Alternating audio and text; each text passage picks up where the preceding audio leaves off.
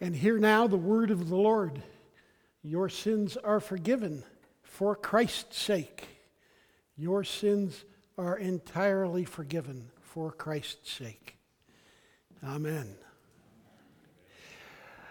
Let's read the scripture for this morning and then dive right in. The Easter Gospel from St. Matthew. After the Sabbath, at the dawn of the first day of the week, Mary Magdalene and the other Mary went to look at the tomb. There was a violent earthquake, for an angel of the Lord came down from heaven and going to the tomb rolled back the stone and sat on it. His appearance was like lightning and his clothes were white as snow. The guards were so afraid of him that they shook and became like dead men. The angel said to the women, "Do not be afraid, for I know that you are looking for Jesus, who was crucified. He is not here. He has risen, just as he said. Come and see the place where he lay. Then go quickly and tell his disciples, he has risen from the dead and is going ahead of you to Galilee. There you will see him. Now I've told you." So the women turned away from the tomb, afraid, yet filled with joy, and ran to tell his disciples. Suddenly Jesus met them. "Greetings," he said. They came to him, clasped his feet, and worshiped him. Then Jesus said to them, "Do not be afraid. Go and tell my brothers to go into Galilee. There they will see me." And while the women were on their way, some of the guards went into the city and reported to the chief priests everything that had happened. When the chief priests had met with the elders and devised a plan, they gave the soldiers a large sum of money, telling them, "You are to say his disciples came during the night and stole him away while we were asleep. If this report gets to the governor, we will satisfy him and keep you out of trouble." So the soldiers took the money and did as they were instructed, and this story has been widely circulated among the Jews to this very day. The gospel of our Lord. Thanks be to God. He is risen. Jesus lives. That, of course, is the good news. That is the gospel. He is risen. He is risen indeed. Jesus lives. Now, I have a confession to make. The sermon I'm about to preach, I preached already on Easter morning just a few weeks ago. But, if a pastor tells you that they don't have any favorite sermons, they're lying. This is a favorite sermon of mine. I maybe do this sermon once a year at some point, maybe not even Easter, but I just love it, so I love to give it. And we'll give it again and again and again, I hope, until the day I die. I hope to be able to keep preaching until I die, one of those things where old soldiers don't die in bed, old preachers don't die out of the pulpit. I'd love to die in the pulpit, so to speak, if God so grants me. But I've preached this sermon already, so you're getting a second-hand sermon, but first-hand good news. He is risen. Now, I have a goal this morning, which is that you grow in confidence in the resurrection of Jesus Christ. If you leave this morning and you're still going, then I will have failed, and the Holy Spirit will be going, "Oh, I'm grieved." Because if there's anything we should be and need to be and can be confident in, is the resurrection of Jesus Christ. So let's dive right into this. One thing the Gospels, Matthew, Mark, Luke, and John all agree on is he is risen. There are different stories that different Gospels emphasize. Especially Matthew, Mark, and Luke have a lot in common, although they each have things in them that are unique to them. But they all have this. The women went to the tomb Easter morning and found it what? Empty. And that is the great mystery. That is the great mystery. Now, I got to tell you, every time in the New Testament the word mystery is mentioned, it always is followed by, which God has now revealed. So it no longer is a mystery. It is something that God has made manifest. But at the time, when they go to the tomb, it's empty. And for those who don't know Jesus, it remains a mystery. But that's the singular fact of Matthew, Mark, Luke, and John, is that the grave was empty. How did it become so? How did it become so? Well, it was the early proclamation of the church that it was empty for a reason, and that reason was he is risen. That's one explanation. That's the Christian explanation. That's the explanation that you have believed and just recently confessed, is that he is risen, and that's the reason why the grave was empty. There were other explanations, and even down to the modern day, there are some people who allege different things about this event. But the event is explained by Christians as a resurrection. Now, one of the explanations, probably the oldest one, other than the Christian one, the other one is that the disciples stole the body. That the soldiers at the tomb were asleep. And while they were sleeping, the disciples stole the body. So let's just examine that. Let's be forensic detectives, if you will, and just examine that allegation. The disciples stole the body while the soldiers were sleeping. Now, a soldier on sentry duty sleeping is a good thing? No, that's not a good thing. That is not supposed to happen, especially when they were warned ahead of time. You'd better put soldiers at this tomb because the disciples may come, and that was reported in the Gospels too, that the disciples may come and steal the body. So the priests had gone to Pilate and said, please post a guard, because we're afraid that this imposter, this messianic imposter, claimed that he would come back from the dead, and we don't want the disciples to steal the body and then claim that he's been raised. We don't want that to happen, so please post a guard. And Pilate said, okay, done. Posted a guard. So knowing that, they had forewarning about that. What is the actual likelihood that they would have just fallen asleep on duty, on sentry duty? Now, they may have, the soldiers, just a common, ordinary soldier, not having the same urgency as the priests and elders, might have said, yeah, this is all just a wild goose chase. This is chasing after wind. Let's just take a nap. They were overcome by sleep and fell asleep. Maybe that's not very likely. These are professional soldiers.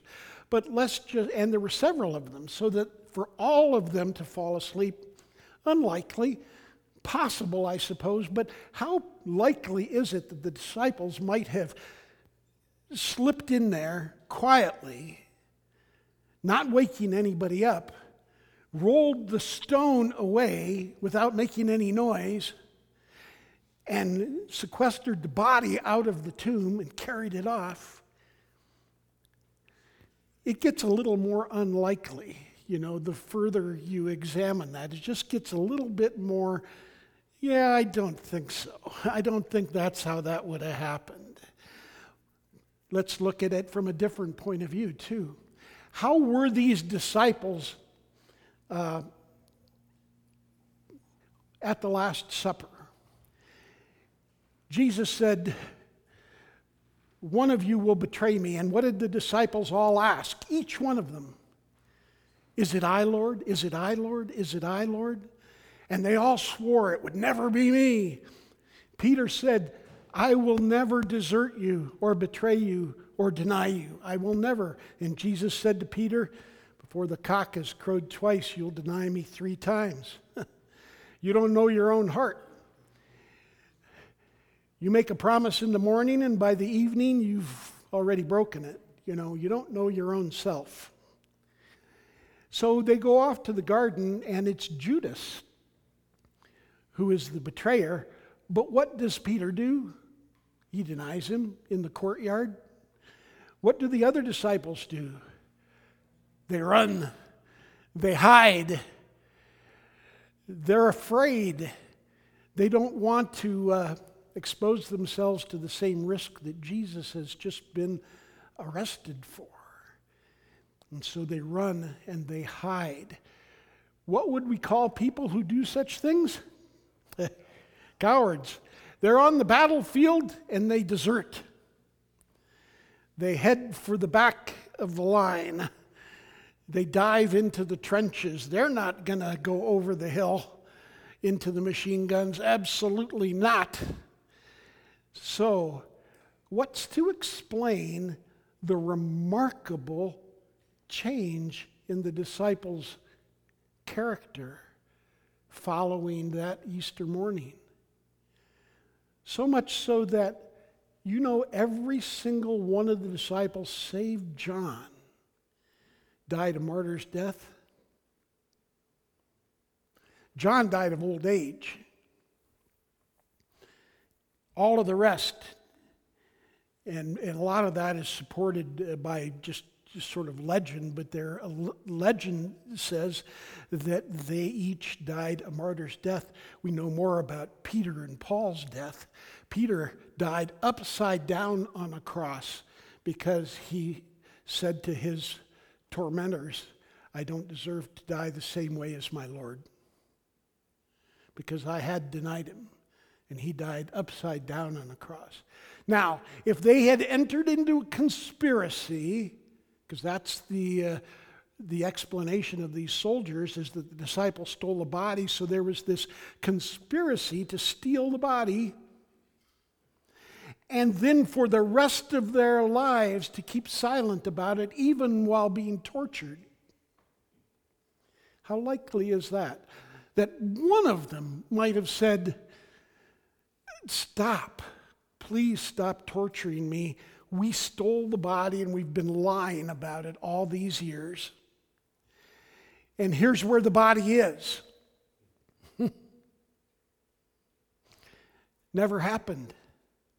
It's never alleged. These soldiers allege this to the priests and elders, that the disciples stole a body. And interestingly enough, it's never heard of again.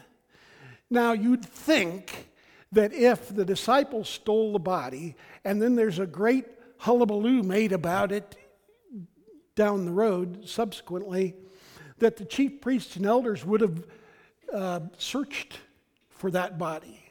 They would have said, let's put an end to this Galilean uprising, this messianic pretenders story, and go out and find the body and put this thing to rest. Never happened. Never happened. There was never a search party. There was never a great investigation. Let's find this body and put an end to this.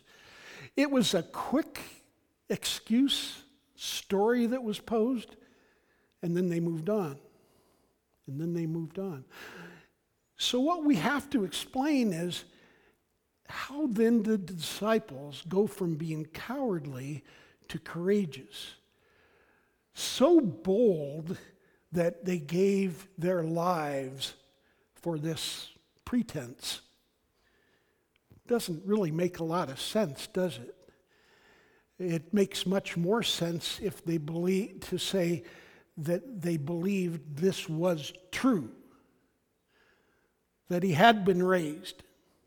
And that had become, by the way, the proclamation. So that, for example, in 1 Corinthians chapter 15, If you haven't read this in a while, I love this scripture. Paul is writing, and it's one of those letters that comes pretty early, within 20 years of the Easter story, somewhere maybe around 50 A.D. If Jesus lived to be 30, then his death and resurrection were around 33 B.C. or A.D. And so this is not terribly long afterwards. Paul says this. He says, I delivered to you of first importance what was first given to me.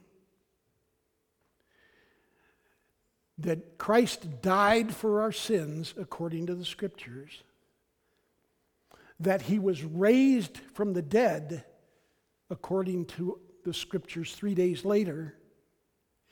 And that he appeared first to the disciples, then to Peter, then to over 500 at one time, and last of all, to one untimely born, to me. So I want you to follow that sequence. Died, was raised, appeared. There's the gospel. That's just the facts, ma'am. Little Joe Friday dragnet kind of a thing. These are the facts, ma'am. Died, raised, appeared. And that became the Christian gospel. He lives. He lives.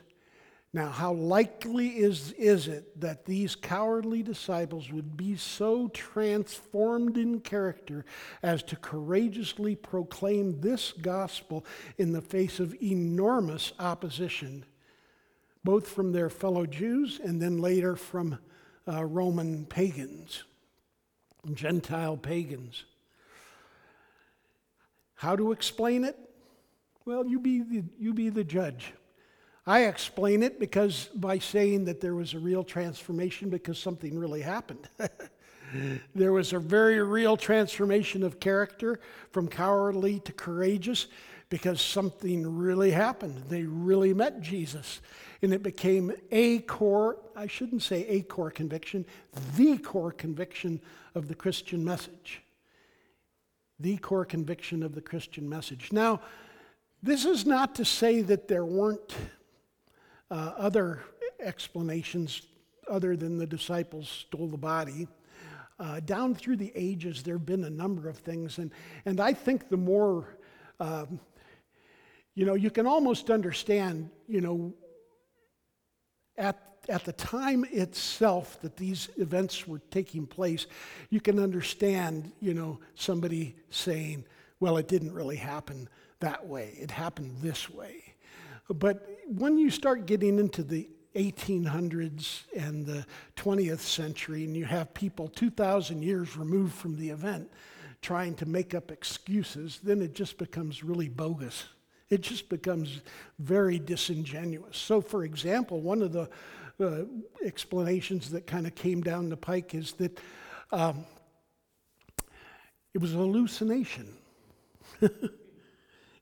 Now, this is interesting to me because people have actually said it was, if 500 people saw him at one time, it was a mass hallucination.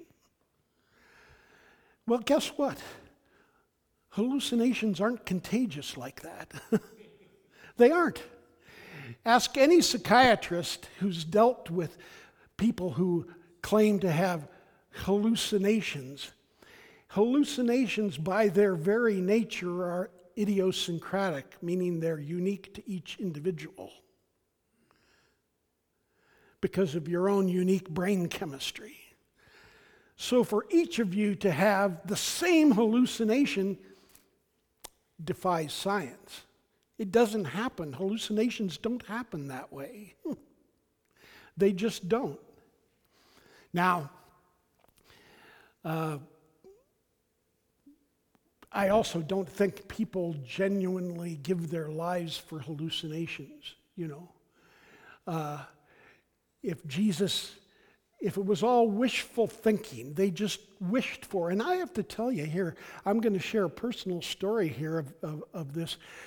In My home congregation in California, the Bay Area in California, the church that I was ordained in, Our Savior's Lutheran Church in Lafayette, California, used to be a very, very faithful congregation with very, very faithful pastors, but have been part of the same woke movement that has undermined the church message and the gospel, the same thing that you have been part of as former members of the PCUSA.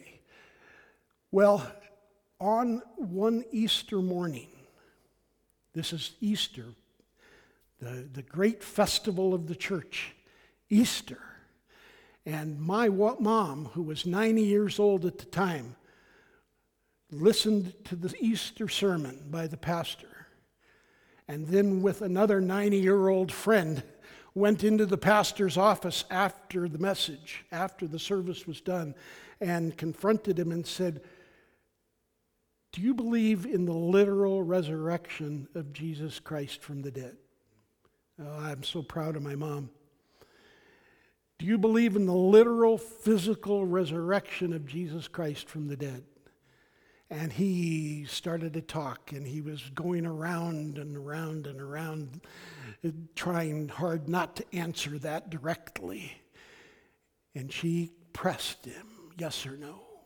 Do you believe in the literal, physical resurrection of Jesus Christ from the dead? And he finally said, I believe that what the disciples experienced was the fulfillment of their hopes. Kind of like a hallucination. It was they just hoped so much that Jesus would live again, that hope translated itself into a message, he is risen. Now, you know what we call that kind of hope? A puff of wind. There's nothing to it. It's leaves blown in the wind. It's a nothing burger.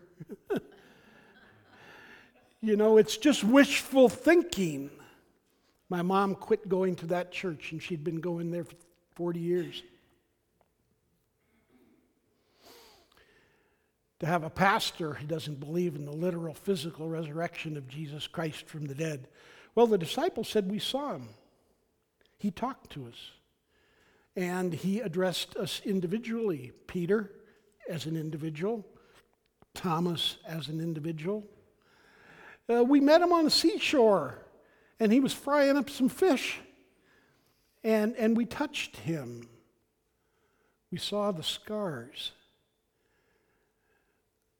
The women here that we just read about fell at his feet and grasped him by the feet. Not metaphorical feet. Not, wishful thinking feet, but real feet. Touchable, tangible, physical feet.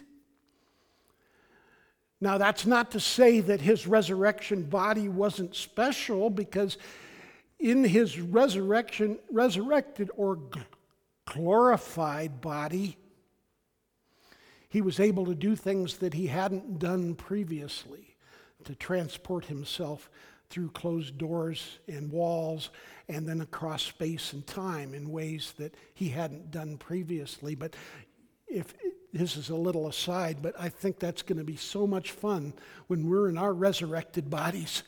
We're going to be doing things that C.S. Lewis puts it this way: when we're in our resurrected bodies and the rest of creation is utterly obedient to the will of God, we'll walk on water too. It'll be fun. Well, so much for wishful thinking, hopes that Jesus was raised. That's not the gospel. That's not the Christian message. It isn't. You can say Jesus till the cows come home, but that is not the Christian gospel. The Christian gospel is he's been raised. He lives. Now, one of the other explanations given is just amusing to me, which is that the women went to the wrong tomb. They were overcome by hysterical grief. They had followed as the soldiers took Jesus' limp body from the cross. They followed from a distance. They saw where he was laid. But then come Sunday morning, in their grief, they were confused. It was early in the morning. They went to the wrong tomb, found it empty, and ran back to say he's risen. Now, the reason I find that so amusing is, then what are we to make of these soldiers who said the disciples stole the body? I mean, somewhere in that garden in Jerusalem, in that cemetery, there would have been soldiers still guarding a sealed tomb. If the women went to the wrong tomb, then just around the corner, there's some soldiers guarding the right tomb, and it's still got the stone in front of it, and the seal's still there. So what should the priests and elders done? They should have said, the women went to the wrong tomb. Here's the tomb. Here's the body. He's dead. He's not alive. Did they do that? Nah. They didn't do that because that didn't happen. The tomb was empty, and an empty tomb just screamed, something's happened here. What it is isn't exactly clear, to quote Buffalo Springfield, but something's happened here. Now, let's listen to the empty tomb a little closer. This is, to me, just an interesting argument from silence. Pentecost is 50 days after Easter, and we celebrate Pentecost as the gift of the Holy Spirit. But it was a Jewish festival, Pentecost, and it had two antecedents, two reasons for being. Number one was it was the spring harvest. They were in a much more mild and Mediterranean climate, and they had two harvest seasons, one in the fall, one in the spring. And this was the spring harvest festival, and people would bring, parts of their harvest to give thanks for, to dedicate. The other one was called Simchat Torah, and what it was is the celebration of the giving of the law, the Torah. It was believed that when Moses led the Israelites out of Egypt, the great exodus from Egypt, which is the Old Testament parallel to the death and resurrection of Christ, that it took 50 days to get to Mount Sinai, and the giving of the law to Moses on Mount Sinai. And so 50 days after Passover, there was the festival of Simchat Torah, the giving of the law. So, the Holy Spirit's given on that day. Peter is preaching, and the scripture says that 5,000 people were baptized that day. Actually, it's a bit sexist because it says 5,000 men were baptized that day. Now, the argument from silence is this. Jerusalem was about a mile square, 1 square mile. It wasn't very big. It had a lot of people packed into that, as many people as live in Helena, maybe as many as even 150,000 people. So it was very densely populated, but it was only about a mile square, which made the cemetery easily accessible to anybody just on foot. So here's the question. Do you think one of those people might have gone to the cemetery to see if the grave really was empty? It defies logic not to think so. These weren't people any different from you or me. And if you were being presented with this message by Peter, this Jesus whom you crucified, God has raised from the dead. Now there's both law and gospel. Huh? This Jesus whom you crucified, God has raised from the dead. Do you think one of them might have gone over to the cemetery to see if the grave was empty? They all knew it was empty. It was common knowledge in Jerusalem this tomb was empty. Why? They didn't necessarily know. Peter explained to them because he's been raised from the dead. but they knew it to be empty. It was common knowledge that it was empty. The city was abuzz with this. Just like in Palm Sunday, the Messiah has come. Hosanna to the Son of David. They were on razor's edge that whole Passion Week. And then this Messiah in quotes, has been crucified.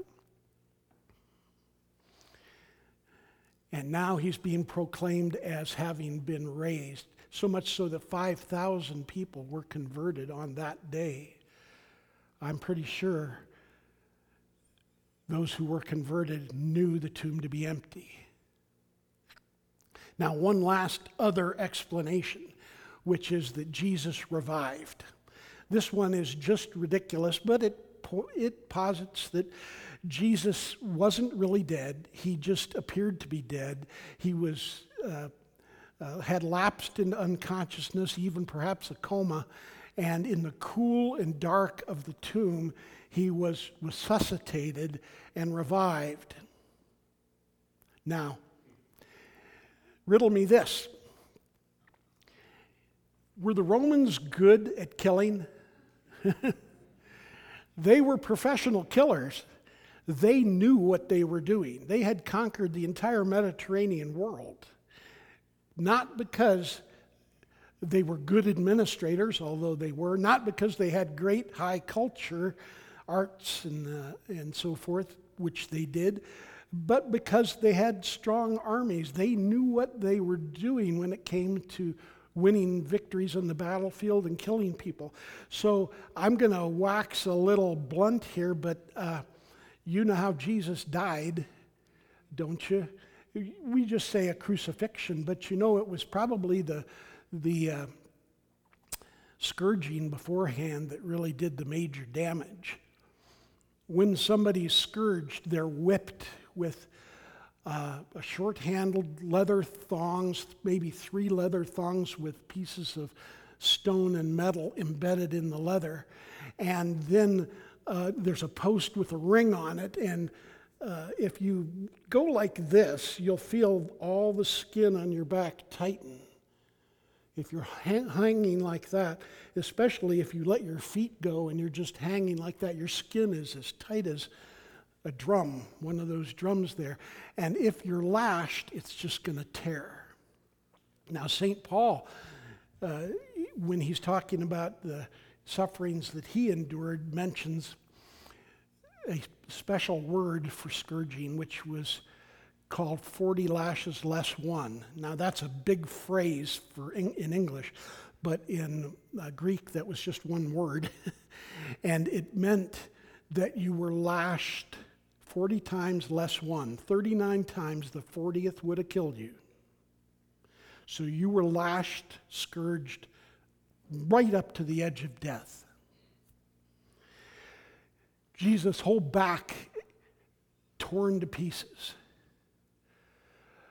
All the skin shredded, all the muscle torn down to the bones. You could see the rib cage. The loss of blood, enormous, enormous. You know that when the Romans crucified people, they usually hung on the cross and died 3-4 days later of exposure. They died of thirst, they died of shock. That's why they were surprised when Jesus died so quickly. The Gospels say that the soldiers were surprised. So when they needed to get the criminals off the cross before the Passover, so they were going to break their legs. You know why? Because they needed their legs to push themselves up to breathe. If you just let your body hang like this and your head down like this, it constricts your breathing. If you break a leg, they can't push themselves up anymore to breathe, and they just suffocate and die. They got to Jesus and saw that he was already dead. Again, were they good at discerning who was alive and who was dead? Yeah, they were professionals at it. So Jesus, they discerned, was dead. So they put a spear in his side instead of breaking a leg. Out came blood and water, which indicates medically that they hit a lung. And the water and the blood indicates congestive heart failure. shock and congestive heart failure. We have Jesus, on the cross. I went to this Passion play in Rapid City, South Dakota, and it's all in King James English, and the guy that was Jesus has got a deep baritone voice, and he cries out, my God, why hast thou abandoned me?" Well, if Jesus is on the cross, nailed in his hands, nailed in his feet, utterly unable to push himself up to breathe, dying of congestive heart failure. I was with my father when he died of congestive heart failure, and there was just a gurgling sound as all he could do was whisper and gurgle, my God, why hast thou abandoned me?"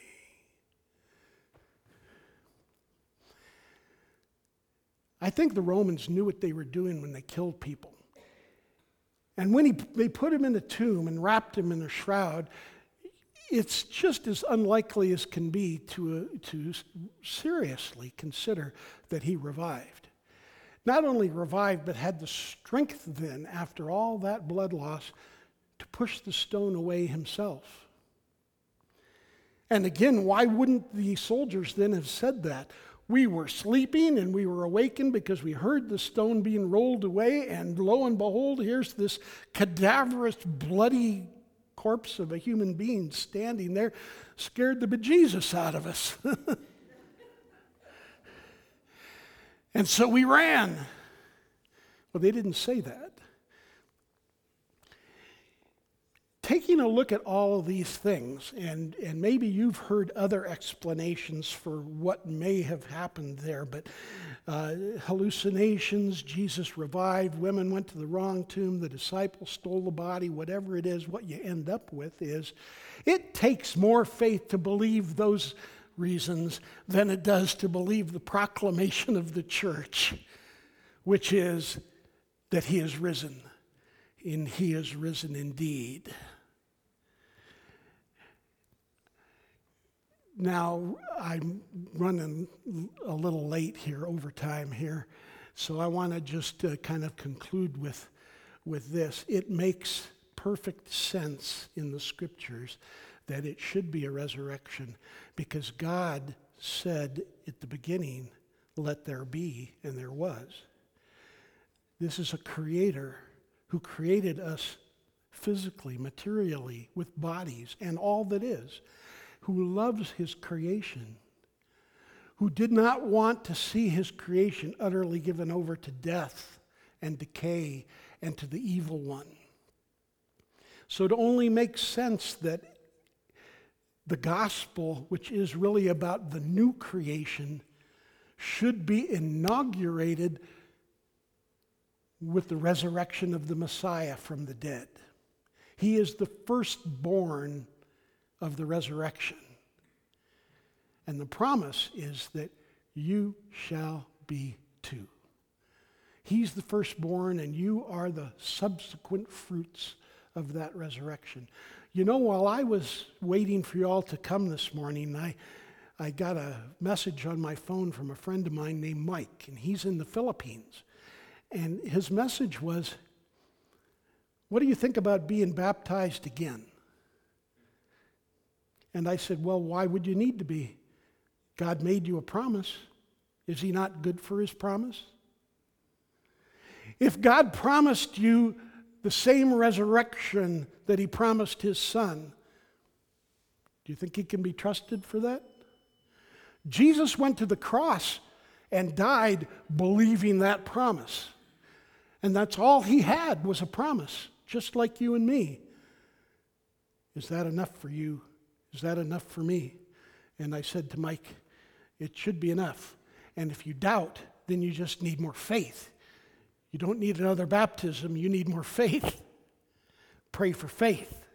Don't pray for another baptism, because God's already baptized you, and being rebaptized is like saying he didn't mean it. Now, I was baptized on April 1st as a baby, And so I've kind of wondered about that. I had to wrestle through that. Maybe God was just playing an April Fool's joke on me, and I'll get to heaven and I'll say, "Ha, gotcha." No, he's not that kind of a God. God, in the book of Judges, it says, God is not man that he should lie, or a son of man that he should dissemble. Has he said, and will he not do it? Has he spoken, and will he not fulfill it? And the answer is amen. Amen and amen. Now, I asked Angie permission to use her guitar to conclude with the song, and I'm going to try to do that. But I'm going to apologize first because I don't have a voice like hers or many other people. So we'll see if we can do this. You'll have to endure my voice. Secondly, I don't have the words in front of me. This is a little impromptu. So if I pause and hesitate, it's because my mind is racing to recover the lyrics. I hope I can do that. It's called Rattle. And if you know the story from Ezekiel, the story of the dry bones, this is kind of based on that, but that's a prophecy about the resurrection, isn't it? Saturday was silent, surely it was through. Since when has impossible ever stopped you? Friday's disappointment is Sunday's empty tomb. Since when has impossible ever stopped you? This is the sound of dry bones rattling. This is the praise makes a dead man walk again. Saturday, here I'm trying to recover the lyrics. Pentecostal fire is stirring something new. Since I believe there's a miracle here in this room.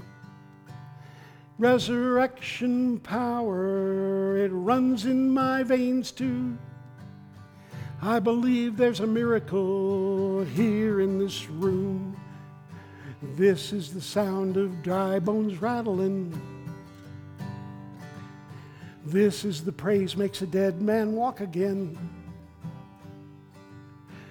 Resurrection power. No, I already said that verse.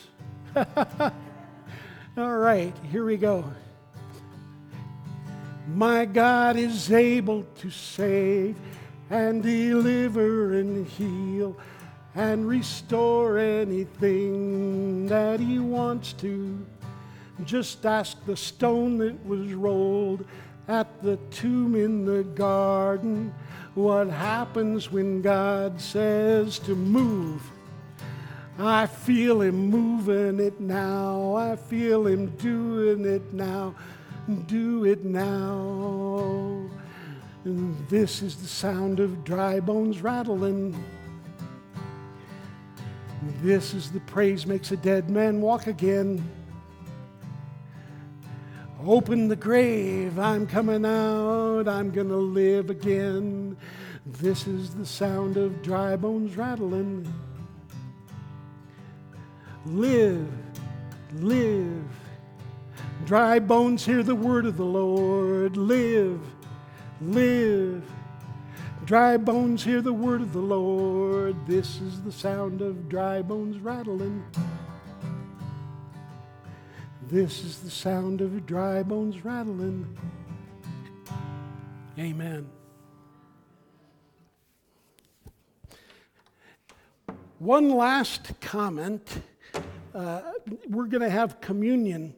Now, so much about the Christian doctrine is built on the resurrection of Jesus from the dead, one of which is this meal that we're about to have. We aren't partaking just of bread and wine, are we?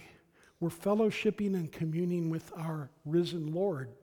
That's fundamental to Christian practice. Baptism is baptism into the death and resurrection of Christ. That's fundamental to Christian practice. The reason that we worship on Sundays, that's the Christian Sabbath. Not the Old Testament Sabbath, the last day of the week, but the first day of the week, because Jesus was raised on this day. And every Sunday's a mini Easter, a time to fellowship with our risen Lord.